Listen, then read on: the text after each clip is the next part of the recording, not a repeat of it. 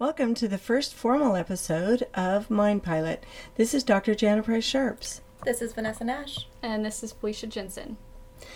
So the focus of this podcast is on mental health for first responders. One of the things that we often find is that first responders often wait until they're pretty broken before they seek services. So what we'd like you to think about is, how about you start working on you before you get really broken? And so that's the focus of this podcast, but we are also interested in helping provide some information and tools for your family system. So think of us as mental chiropractors. You come in before you can't walk. You come in when your back is hurting just a little bit. Although in this case, it would be, are you hurting mentally a little bit? So if you're seeking services, seek those services from a qualified mental health clinician prior to being really broken. So Vanessa is going to talk to us a little bit about the importance of sleep today. Hey guys. So one important component of mental health is getting good sleep.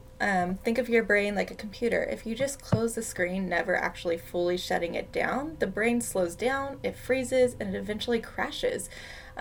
When our brain doesn't get the rest it needs, we become irritable. We might experience problems with our memory and our concentration. Our chances for developing depression and anxiety, along with a lot of other issues, may creep up. Our brain has several structures that help us process daily events while we sleep. So good sleep, when we experience REM and slow wave sleep, helps us store those memories, including traumatic events that we might experience, into long-term memory. Unfortunately, our sense of time is not as good as we would like it to be, so when we experience something, we may feel like that event is still happening all the time, even if it really happened like 5 years ago. But there's the good news. When we experience good, deep sleep, it helps us to put those memories away, essentially to file them in a way that is healthier and doesn't make it seem like it's happening right now. So Vanessa, have you thought about some ways that people might get better sleep? Are there some things that they can do? One thing you might want to try doing is developing a nighttime routine that helps you calm down.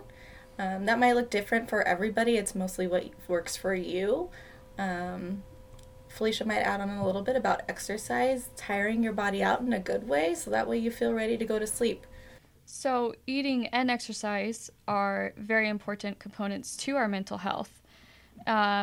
Exercise, for example, can release endorphins, which is what I like to call our happies. It can also relieve stress, make you feel happier, of course, and help you to sleep better. And you are tiring your body out, as Vanessa said, in a positive and healthy way. Eating, we can think of food as fuel. We fuel up our cars so that we can make it from point A to point B. If our gas tank gets low, we worry about how much further our car will make it and start to search for a gas station. If we do not fuel up our cars when they are low, they will stop and we will have to deal with any damage done to the car as a consequence. Our bodies are the same. We need to fuel our bodies with food in order to keep it going. Think about the fuel you are using as well, though. What you put into your body is what you will get out. Try fueling up your car with soda instead of gasoline sometime. It's not going to work. You need to have the right fuel, the right food to optimize your mental, physical, and emotional health. There are so many little things that we can all do that will just make us feel better. Mental health isn't one big process. It's a combination of a bunch of small processes. So you might look at your overall life and start picking one small area that you can work on, that you can every day do a little bit to make that area of your life better. You'll find that very quickly you're going to start feeling better. And positive change often begets positive change. So once you get one area of your life functioning pretty well, then it's easier to go to the next area of your life and work on that. But do it quickly. Don't wait until you really feel lousy.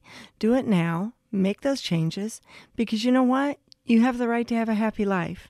You have the right to not endure life, but to enjoy life. Something that I think is really important is that we don't have to make really big changes to make ourselves happy. It takes 5 minutes to find something like going around the block for a walk or petting your dog or giving somebody a hug. Little things like that that make you happy and bring you joy, you can experience every day and a lot throughout your day. So you don't have to make huge changes to start experiencing some happiness. Absolutely. Felicia, are there a couple very small things that people can incorporate in their life that will add to their exercise? I actually recently found that because I don't have a lot of time, none of us have a lot of time, right? Extra time. And I was thinking, I need to increase going to the gym and I need to work out. And one night I went to the gym and I was like, I only have like 15 minutes to be here, but I'm going to try this out anyways. And the odd thing I noticed was that as soon as I walked in the gym, I immediately felt better. Like I walked in and had this immediate oh, everybody is here working out and doing their own thing for themselves and they're all feeling better together. And I thought that was great. So even though I got there it was 10, 15 minutes total, just being in that atmosphere of other people being healthy really kicked up my mood. And that was very helpful. But there's also small things you could do at home. You don't have to go to the gym to exercise, right? There's different apps you can use where you can do like an 8-minute workout or take your dog out, take your kids out, whatever it is, but something quick. Or YouTube. YouTube's a great, we're not affiliated with YouTube, but YouTube's a great way to find little workout videos that are quick and get your heart rate going. Absolutely. One of the things that we've often found that is very helpful is self-talk and changing that. And sometimes that takes time, but sometimes that self-talk can cause us problems. So things like, well, this is never going to work anyway. Why should I try? You're listening to us discuss small changes, but sometimes self-talk can get in the way of that. So, well, yeah, I could do that, but nothing really works. Why try? So what are your thoughts about that, Vanessa? One thing I think I like to tell the people I talk to is that change isn't easy and it might feel weird at first, and every fiber of your being might say, I don't want to do this. This doesn't feel like me. When we're trying out new things, that's really common. Keep pushing it through. It's like getting into an exercise routine, anything. It's going to take a few days to a couple weeks to even a couple months to it to really incorporate and feel natural within your daily routine. So try it out for a week. If it doesn't feel like you, then go ahead and move on to something else, but don't give up. Keep trying and keep working at it until you find something that works for you. And just keep in mind that it might not feel normal right away. That doesn't mean that it's not going to work, though. Absolutely. Felicia, what do you tell some of the people you work with about self-talk? I'm honest about this because I feel like especially since you, Dr. J, I feel like I've been working on my self-talk a lot. So I am very honest about how difficult it is to change because I always felt like my negative self-talk was a motivator. Like the more I was able to beat myself up, the more I'd be motivated to move forward to do something, and realizing that that wasn't the good way to go about it. And I always tell people, this is something that's very difficult and you're going to feel weird doing it. It does not feel natural at all when you first start, so don't expect it to. But that comes with anything new in life, whether it's talking yourself positive, whether it's exercising or eating healthy. When you're changing something, it does feel weird because it is. You haven't done it before. It's not your normal. But when you think about it, if you're trying to change yourself, it's because something you're doing isn't working. So yeah, you're used to your norm, but is your norm what you want the rest of your life to be? And I think if we think about our brain kind of being pilot, which is why we have that part in our podcast name, is where we direct our mind is where it's going to go. So if we're constantly doing the negative self-talk, what's going to happen? Well, we're going to honestly fulfill all those negative things that we're saying to ourselves about ourselves. So if we learn to change that and go positive with our self-talk, chances are our brain's going to follow suit and you're going to start getting into those routines of positivity. Absolutely. We need to see our brain as a GPS. And so our self-talk is really, it's like putting in the coordinates into your GPS. And so you really have to be directive sometimes with your brain when it wants to go into a very negative direction.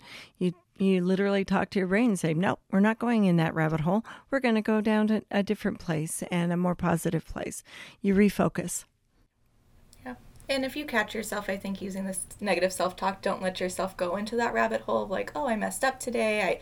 I was being negative. No, you accept it and you move on and you keep going forward, because we're all going to mess up. There's going to be days where we miss the gym. There's going to be days where we had that candy bar instead of the apple.